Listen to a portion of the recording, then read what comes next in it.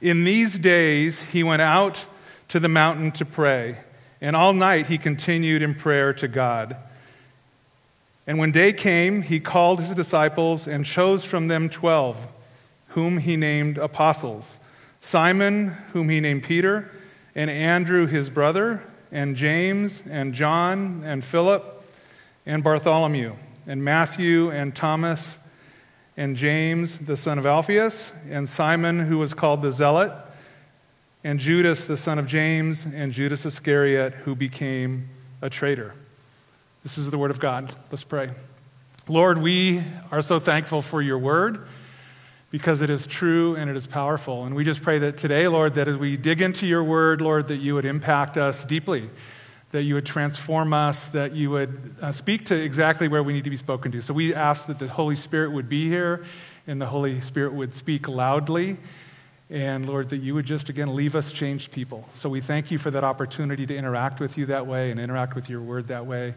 And again, we just lift up what's rested this morning to you. In your name, Jesus, we pray. Amen. So for those of you who don't know me, I'm about almost a 60-year-old guy who is a little bit on the husky side, but still thinks of himself as a proficient basketball player. And every now and then I still get out on the court, and the reality is that my brain is much more creative than my body is at this point in time in terms of what I can do. So every now and then it gets sad, but somebody in my era at least knows the fundamentals. So I can still do a bounce pass, and I can still do a jump shot if you have grace with me and allow me to take out the jumping part.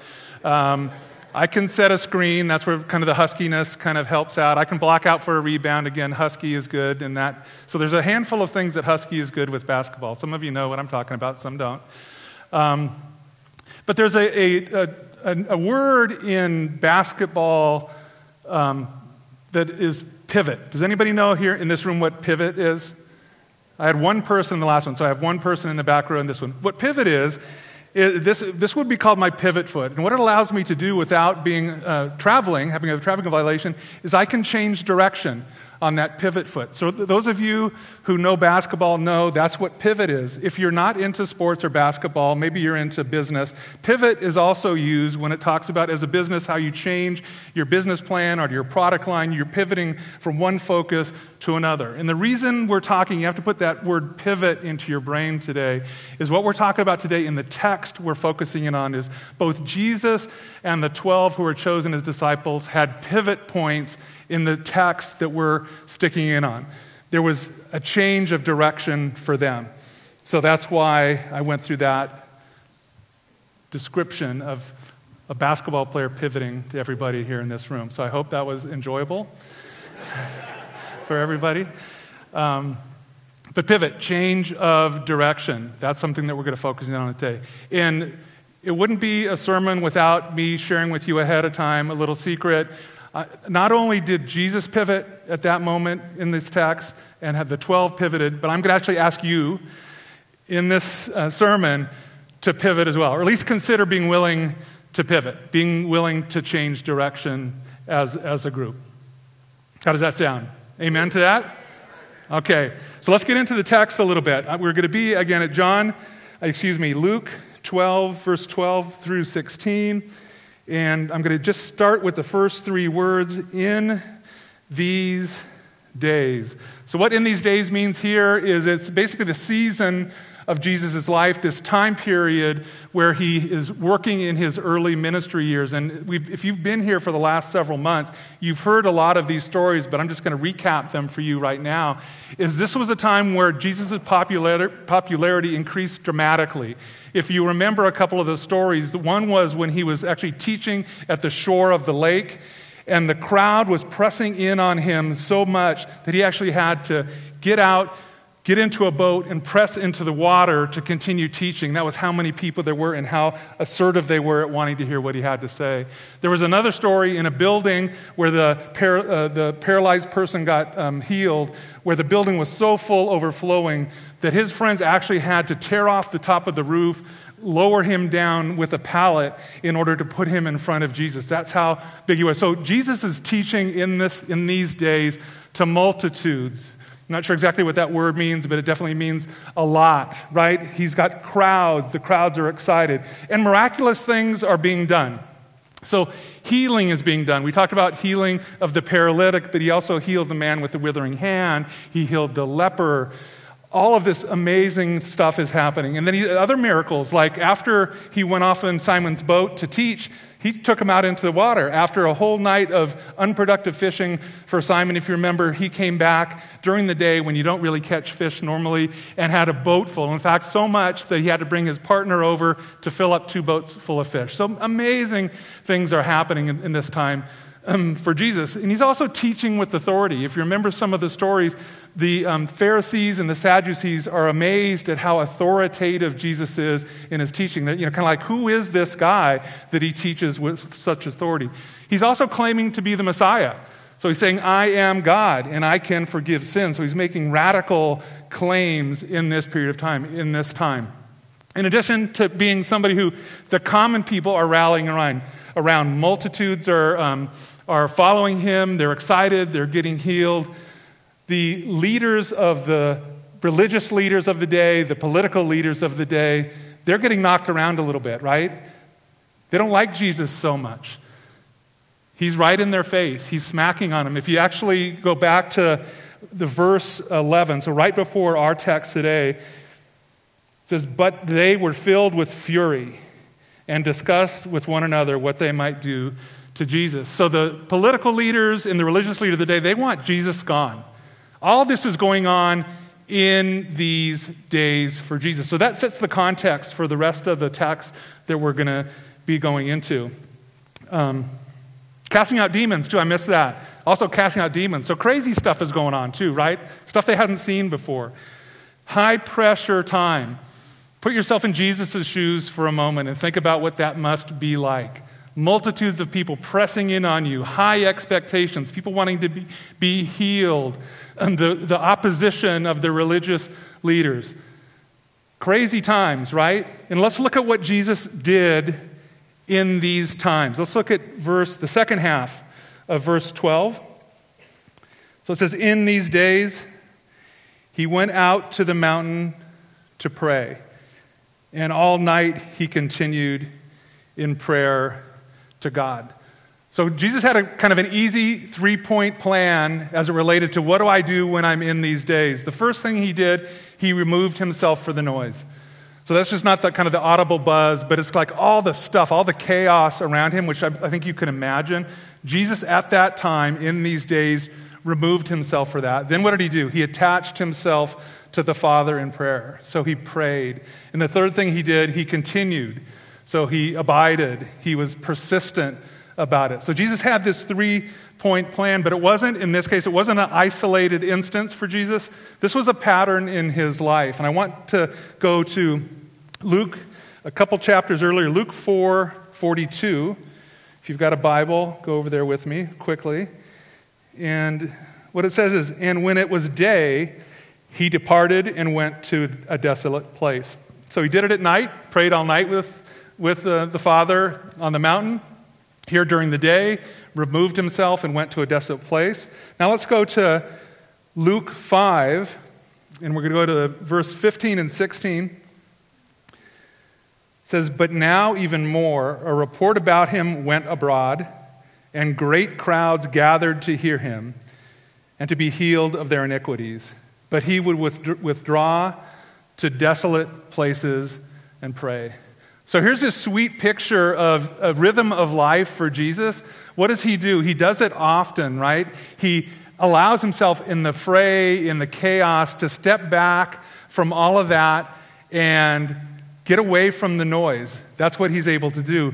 My question for you is, that's his rhythm. What rhythm do you have to get out of the noise when you're in these days? I got hit with a little thing this last week that kind of made me really evaluate this for myself. Is my mother lives here in Santa Barbara with my dad, and she's 90 years old, and so she's lived a good life for sure. But about a week and a half ago, she had a medical emergency, was rushed to the hospital, and when they did an evaluation of her, she was really iron deficient. She was anemic, really anemic. She had low sodium and she had low potassium. So she was really weak. And while she was there, after about a day, she developed what they call hospital delirium. And what that means, the nurses or doctors in the room probably know what that means. I didn't. But what that means is that frequently when somebody goes into the hospital in a situation like that, they basically go crazy. So my mom was seeing things, she was hearing things, she was paranoid about things. The first morning my dad and I walked in, she apologized to my dad because he got arrested that night. And it was just really, it was emotional and hard for me to deal with, to see my mom from one day being very clear-minded and focused to basically seeing things, hearing things, being paranoid about everything. That was amidst everything else that I have in my area of responsibility, my business, my responsibilities at church, our family life. That was something that hit me very hard. I go to Ventura probably 3 or 4 days a week for my business, and a few days after we'd been hit with that, I got in my car, was going to make my first trip to Ventura, and got ready I have my pre-programmed buttons, and I have on one my Christian sermon station and my Christian music station, and then I have my ESPN sports talk station. So I was getting ready, in the midst of all this, I was getting ready to get into my car, got in, getting ready to turn it on, and I was getting ready to hit that button for ESPN, and all of a sudden, it wasn't like an audible sound, but it was like, no, do not do that. And it was kind of in my heart, in my spirit, I felt that. And I was kind of tempted to do it anyway, but then it was like, again, no, don't do that. And I really feel like the Lord was giving me a taste of my own medicine. What I was going to be sharing with you today was something He was sharing with me. I was going to cover up the noise with more noise. And what God wanted me to do is reflect on what Jesus does when He's in the middle of the noise. He regularly steps back from that and gets quiet. And so what I did is I listened to what God was speaking to me. I didn't hit the ESPN. I fasted from ESPN for the moment. I drove 35 minutes into Ventura and took it as an opportunity to just kind of lay my heart before the Lord, tell the Lord how I was struggling with my mom's condition and how it was hard to see her that way. And I didn't know, gosh, would she ever get back to the way she was? And the Lord ministered to me so well in that trip. When I got to my office in Ventura, I had this supernatural peace about me that was amazing. But the point of it was, where Jesus has this normal rhythm of life, this pattern of living where He's able to step away, my pattern is not, what God was showing me is, Alan, that's not your pattern. Your pattern when this is going on is to put noise on top of other noise. And what I was going to do that day is I was going to turn on ESPN and listen to some, unimportant show as I went. When the God of the universe wanted to minister to me, I was going to choose a sports talk radio station on my way. And my question to you is, what do you do? Is it your first choice or your last resort? What is your go-to when you're in these days? In a group like this, I imagine it just wasn't Jesus that had His in these days. I imagine if we talked amongst ourselves as a group here, you all feel like you might be in the middle of in these days. You might be feeling some of that same stress, some of those same high expectations, some of the same oppositions, some of the same things in terms of what is my future going to be like that Jesus did in that moment. And my question to you all is, what is your go-to? Is it the one Jesus is, or is it the one that Alan took? And again, it doesn't have to be sports talk. It could be anything. When I hear from people in our home group, it could be a Netflix, binge, right? I watched like 15 episodes of XYZ, man. It was amazing. Or it could be a video game thing. Yeah, video game marathon. It was amazing. 5 in the morning, I was, whatever that is. It could be, hey, when it happens to me, I go get a glass of wine. I go get a drink of beer. I light something up. I take something. I go on Amazon and buy everything I can buy. It could be anything for anybody in this room. But the question that we have to ask based on this text is our first go-to the same one that Jesus has? What Jesus did when He was in these days. Think about the stress and pressure that He was in. Think about the multitudes. Think about the expectations people had when He's healing people, how much they wanted of Him. Think about the opposition, people who want to kill Him. What did he do? He stepped away from the noise, right? The question that we need to ask ourselves this morning is, do we have a regular, consistent routine to step away from the noise like Jesus did? So that was the first step, right? Step away from the noise. The second step was attach ourselves to the Father, get into prayer. And for most of us in this room, when we hear about Jesus prayed all night, that's really an intimidating thought. But we think he's God, so he has more, endurance than I might have. Most of us in the room would probably say, man, I can't go for more than 2 or 3 minutes. I have ADD, I get distracted, I can't this, that, or the other, I can't provide. But that's not, I don't think, the point of this text. I think the point of this text is the power of those connections. And what I want to do right now is share with you some of God's promises as it relates to when we spend time with him, when we do step two, when we step away from the fray, from the noise, and when we step into communication with the Father, what he promises us. And just kind of sit in these for a second, because this is a gift from God for us. And these are, if you believe the Bible is truth, these are truths that we need to hold on to. So the first one is in Philippians 4, 6 through 7. And what this says, he gives peace when we're anxious. So this played out in my experience this last week. It was a truth. So I asked the group here, is anybody in this room anxious about anything? I mean, are you anxious about anything with your finances, with your health, with your relationships, with what's going on at work, with what's going on at school? I bet there are a few of here. What God is promising us here is, hey, step away from the noise and step into my promise for you. And this promise in Philippians says, give me your anxiety, and in exchange, I will give you peace. Amen? I mean, how good is that, right? So the question is, why aren't we taking advantage of it, right? Why aren't we taking advantage of it? And today, what we're going to be talking about is Jesus pivoted. The 12 will see pivoted. And the challenge I have for this group this morning is, are you going to be willing to pivot? Because you have rhythms and patterns in your life, as do I. And the question is, this morning, are you going to be moved by the Spirit to say, I'm going to pivot from this, and am I going to pivot to this when I'm in these days of mine, right? For Alan, my days were, hey, my mom is sick, I'm not sure she's going to get better, and all this stuff is going on, and hey, God is better than ESPN. I love ESPN. It's great. God is better than ESPN, and what is it for you? You need to make that choice. But the first one is, he'll give us peace when we're anxious. The second one in Isaiah 40, he'll give you strength when you're weary. Anybody weary in here? Anybody feel kind of tired? Maybe today, or maybe for the last week, or maybe for the last month, or hey, I've been weary for years. God promised us that he will give us strength when we're weary. The question is, do you believe that? Psalm 23, which is one of my favorites.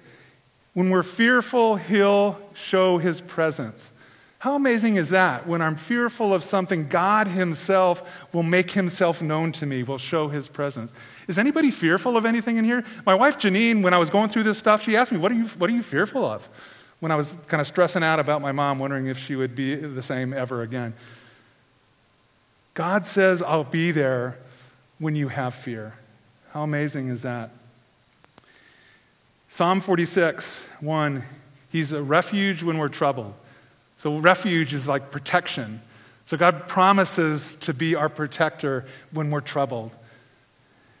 And lastly, Matthew, Pastor Lazo's taught on this a few times lately, 11:28, he'll give us rest when we're burdened.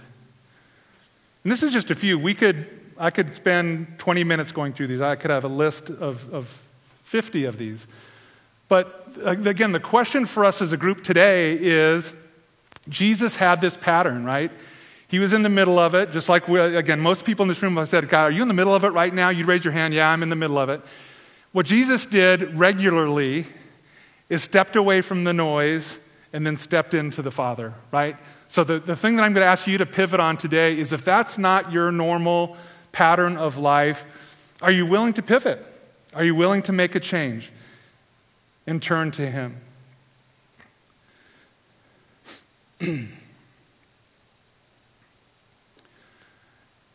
I said this before, but I guess the question for me, and I'll say maybe it's a question for you too, is prayer, is God the last resort, or is he the first choice? And what God is calling us to do today is, I want to be the go-to. I don't want to be the last resort. I want to be the first choice. And that's what it was with Jesus. It's at night, it's during the day, it's often, it's when things are really good, it's when things are really bad. He did it, right? So that's really, really challenging today. But it's a gift from God. This was something that Jesus had access to, but Jesus, when he died on the cross, what he did is gave us complete access to the Father by virtue of that. So this is a gift that we have. It's not something that we should say, man, this is a hard thing, or this is just one more thing on my to-do list. That's not what we want it to be. We want it to be something that you want to do. I think of it like when you don't work out for a long time and then you start to work out. If any of you have been through that, where the first time is really hard, and you step in and, oh man, and then the second time you have to force yourself. But like third, fourth time, you're seeing the benefits and you want to go, you don't have to go anymore. That's what prayer life is like. So I would encourage you, if it's hard for you, just like going to Gold's Gym, step into this, pivot into this, because it's good.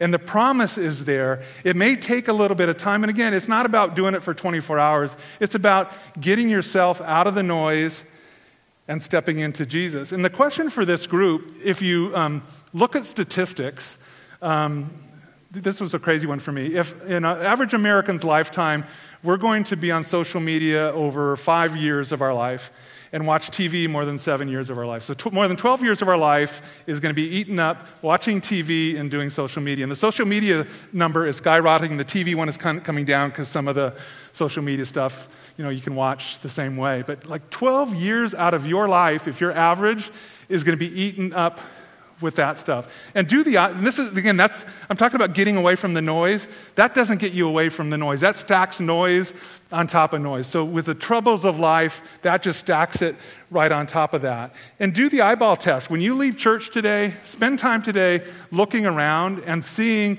what people are doing. In the grocery store line, in the restaurant, wherever you go. Even like walking on the beach, texting, walking up the trail to lizards, texting.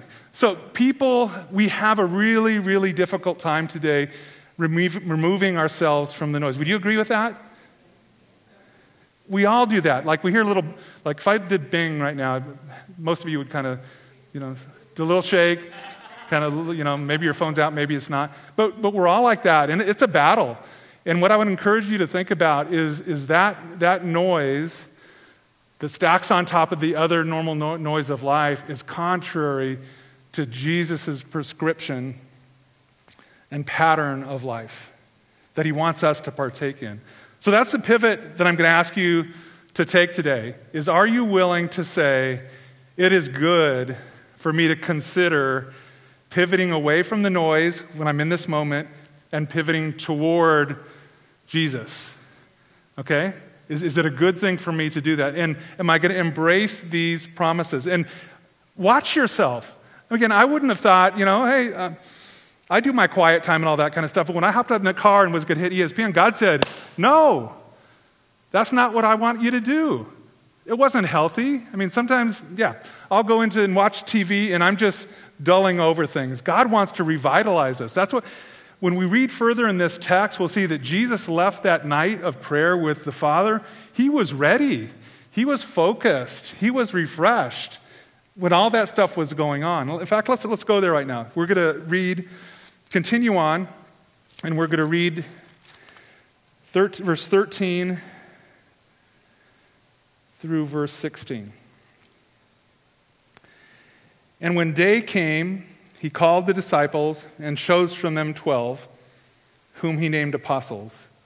Simon, whom he named Peter, and Andrew, James, John, Philip, Bartholomew, Matthew, Thomas, James, son of Alphaeus. Simon was called the Zealot, Judas, the son of James, and Judas Iscariot, who became the traitor. So what did Jesus do? It says, after all night he continued in prayer to God, and when day came, he called the disciples and chose from them 12. So it wasn't like, Okay, now what we're going to do is I'm going to have somebody put together a job description for what does an apostle do, and then we'll get HR involved, and they'll post a requisition, and then we'll get some interviews in, and we got to make sure we do reference checks, and we take them through the personality test that we want, and we've got to see what they're doing. Jesus said, he came down off the hill, called the people, and if we look at the disciples at that time were learners. So the disciples were more than 12, more than 70, because in a couple chapters it's actually going to show that Jesus calls out 70 disciples, and it's probably thought to be several hundred. So it's probably at least like a group this size. Calls them in, disciples, you guys are all Christ followers, learners, and from there he chooses 12. Very decisive, very refreshed, very ready. If we were in charge of the hiring process of the 12 apostles, do you think we would have done it like that? No way. I would have taken me months. Then I probably would have got myself fired and my HR person fired for what we did. But look at the people. Okay, let's go on. The people. This is just a list of names. And we're not going to go through a personality review of each person, but think about the people that Jesus chooses to be the apostles. And the word apostle is sent ones, ambassadors, emissaries. So these are going to go from learning, absorbing, to doing people. And the apostles are basically the guys that Jesus is going to have in his succession plan to take over the ministry once he leaves the earth. So this is big stuff. This is an important task. This is huge. If you think about the Great Commission in Matthew 28, this is what he's asking them to go make disciples of the nations and teach them all my commands. This is what these 12 are going to be called to do. Jesus is going to relay this to them. Let's look at these guys. Probably, they all lived, other than one probably, in the Galilean region, which is like an agrarian farming area. So it's not the big city. At least 4 of them were fishermen for sure, and maybe up to 7 of them. If the other ones weren't fishermen, they were tradesmen or craftsmen. So 7 of them were guys who worked with their hands for a living. So these weren't the religious leaders, these weren't the political leaders, these weren't the ones that had been most eloquently trained or the best speakers or anything. These are guys who are out there fishing or building stuff. Tax collector. Those of you who've been at church the last several weeks, Pastor Lazo has talked about how tax collectors are thought of, but tax collectors were typically Jewish guys who went to work for the Romans, taking the taxes from their countrymen and taking a little bit off the top for themselves. Usually they were rich guys. They were the most hated guys in the area. So just think about Jesus is kind of building the team. Okay, so far, how's he doing? 4 fishermen, maybe 7 fishermen, but if they're not a fisherman, probably a carpenter or somebody who works with other materials, and a tax collector, the most hated guy in the area, right? Okay, what's next? The zealot. That's a great word, right? Zealot. How often do you guys use zealot in your daily routine?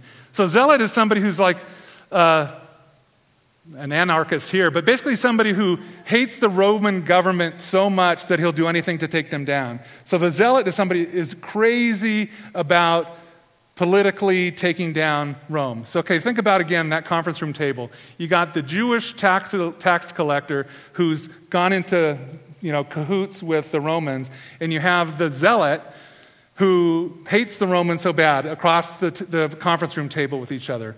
What is Jesus doing with this team he's building, right? Is this the way you would have built the team? I don't think so. Let's keep going on. He gets the guy who's going to betray him. He knows ahead of time that Judas is going to betray him, right? Do you think there was conversation with Jesus and the Father in that night of prayer about Judas? Are we going to do this or not? Why are we going to do this? I mean, there was a plan, right? But we're building the team. He brings Judas onto the team. 2 sets of brothers. Anybody have brothers and sisters in this room? Okay, you guys see you're quiet. I guess it's like Len, okay. Is it because you just got up, or you've been up so long you're ready for a nap, or what? Okay, I won't disparage you. You have to be nice to me. So. 2 sets of brothers. So again, If I were hiring, no, maybe there could be sibling rivalry, maybe they won't get along, having family all together isn't a good thing. This is how Jesus is building the team. They're not religious leaders, they're not political leaders, they're not gifted in any particular way. The best thing you can probably say about the 12 people that he's choosing to be apostles is they are extraordinary because they're so ordinary and not cut out for what he's about to do. Just think about the task at hand. The church is going to depend on these 12 guys. The reason we're here today was dependent on what they did way back then, 2,000 years ago, right? The 2 billion Christians around the world are there because of what these guys did, obviously led by Jesus and the Holy Spirit, but this is a big task. This is a big job. Why the heck is he picking these guys? What's Jesus' criteria? I don't know. It's kind of hard to imagine, right? I'm going to take you to a scripture that I think speaks to it. We're going to go back to Luke 5, verse 11, the second part. And again, this is dealing with the fishermen again. In what it says, they left everything and followed him. So I think what Jesus' criteria was for them is they were willing to pivot and follow him. He wanted their heart. He wanted a heart willing to pivot and follow him. Is the criteria he used to choose the 12 apostles that he had such an amazing big job for. And I think that's the same criteria he uses with us. So if we're going to try to kind of compare things, I guess my first question is, can you guys relate to any of the apostles? Again, think about what they were like. Hot-headed, timid, not the wealthiest, not the most educated, not the most prepared. But what did Jesus do? Jesus said, I'm going to give you the most important task of the world. Why? Not because you're ready, willing, and able. When I hire for my company, I'm looking for people who are ready, they're willing, and they're able. Jesus doesn't do that. What Jesus said is, if you are willing, I am more than able, and I'll get you ready. That's the difference. So I think if we look at the apostles, that's the criteria. I am ready, willing, and able to follow you. Right? And that's the same thing that happens with us. Jesus did not call the equipped. It's really obvious. He chose to equip the called. So again, if any of you in this room in your life are thinking, yeah, I'm disqualified probably because of my past, that's a lie. That's a lie from Satan. If any of you are saying, I'm not capable because I'm not ready, that's a lie. That's a lie from Satan. And I think the way we know that is by looking at how Jesus picked the 12. Jesus did not pick the smartest. He didn't pick the most educated. He didn't pick the richest. He didn't pick the most ready. He didn't pick the ones that knew the most about the scrolls. He didn't pick any of that. What he picked is fishermen and tax collectors and zealots and brothers and people that weren't up to the task. And why did he do that? He did that because they were willing to pivot and follow him. So again, that's if we look at what this text is going to be telling us today, for you, where do you need to pivot? There's 2 pivot points for everybody in this room today. The first one is what I talked about before. Are you willing to pivot away from the noise and pivot to the Father in prayer? And the second one is, am I willing to pivot to follow him, just like the apostles did? I'm going to share with you some confirming scripture in Hebrews 13, 20 through 21. Now may the God of peace, who brought again from the dead our Lord Jesus, the great shepherd of the sheep, by the blood of the eternal covenant, equip you with everything good that you may do his will, working in us that which is pleasing in his sight through Jesus Christ, to whom be glory forever and ever. Amen. Equip you with everything good that you may do his will. So Jesus does not choose the equipped. Jesus equips those he chooses. So again, my encouragement to the people in this room is today, as we get ready for worship, to try to clear the noise out of your head. Just like Jesus did his three-point plan, I'm going to remove myself from the noise. I'm going to attach myself to the Father in prayer, and I'm going to kind of just persist in it. I'm going to abide in it. That's what I pray for you during our worship time. And then on the big picture, pray that God would touch your heart if there's a pivot necessary. And for everybody in this room, the pivot might be a little bit different. There may be people in this room that have never made a decision to follow Jesus, who they're feeling prompted to pivot that way. Praise God if that's the case. There may be people in here who've been Christians for 60 years. And for you, the pivot may be, I'm stale. I need to be refreshed. I need to step into something different. For some of you, maybe I have this relationship that's really bad, and I need to pivot to reconciliation and forgiveness. So it's going to be different for everybody in this room, but that's what Jesus is calling us to today. He wants you to pivot and turn to him. So as the worship team comes up, I'd like to pray for you and kind of set the stage for our time in worship together. Lord, we just thank you for this time together this morning, and we thank you for your word, and we thank you for your example, Jesus, that you showed us what is a healthy way of life, Lord, stepping away from the noise of the day and stepping into the Father, Lord, and just persisting in that. And that, Lord, through the apostle, you showed us that we don't have to be equipped, we just need to be ready. We just need to be people who are willing to step into what you have for us. So I pray for this congregation this morning, Lord, that you would show them what you have for them, that you'd reveal yourself to them, that their willingness, Lord, that you would make them ready because you are so able. And God, we just thank you for who you are in our lives. And again, we thank you for being here with us this morning. And I just pray that this worship would be an amazing time of revealing yourself to us. And we thank you in your mighty name, Jesus. Amen.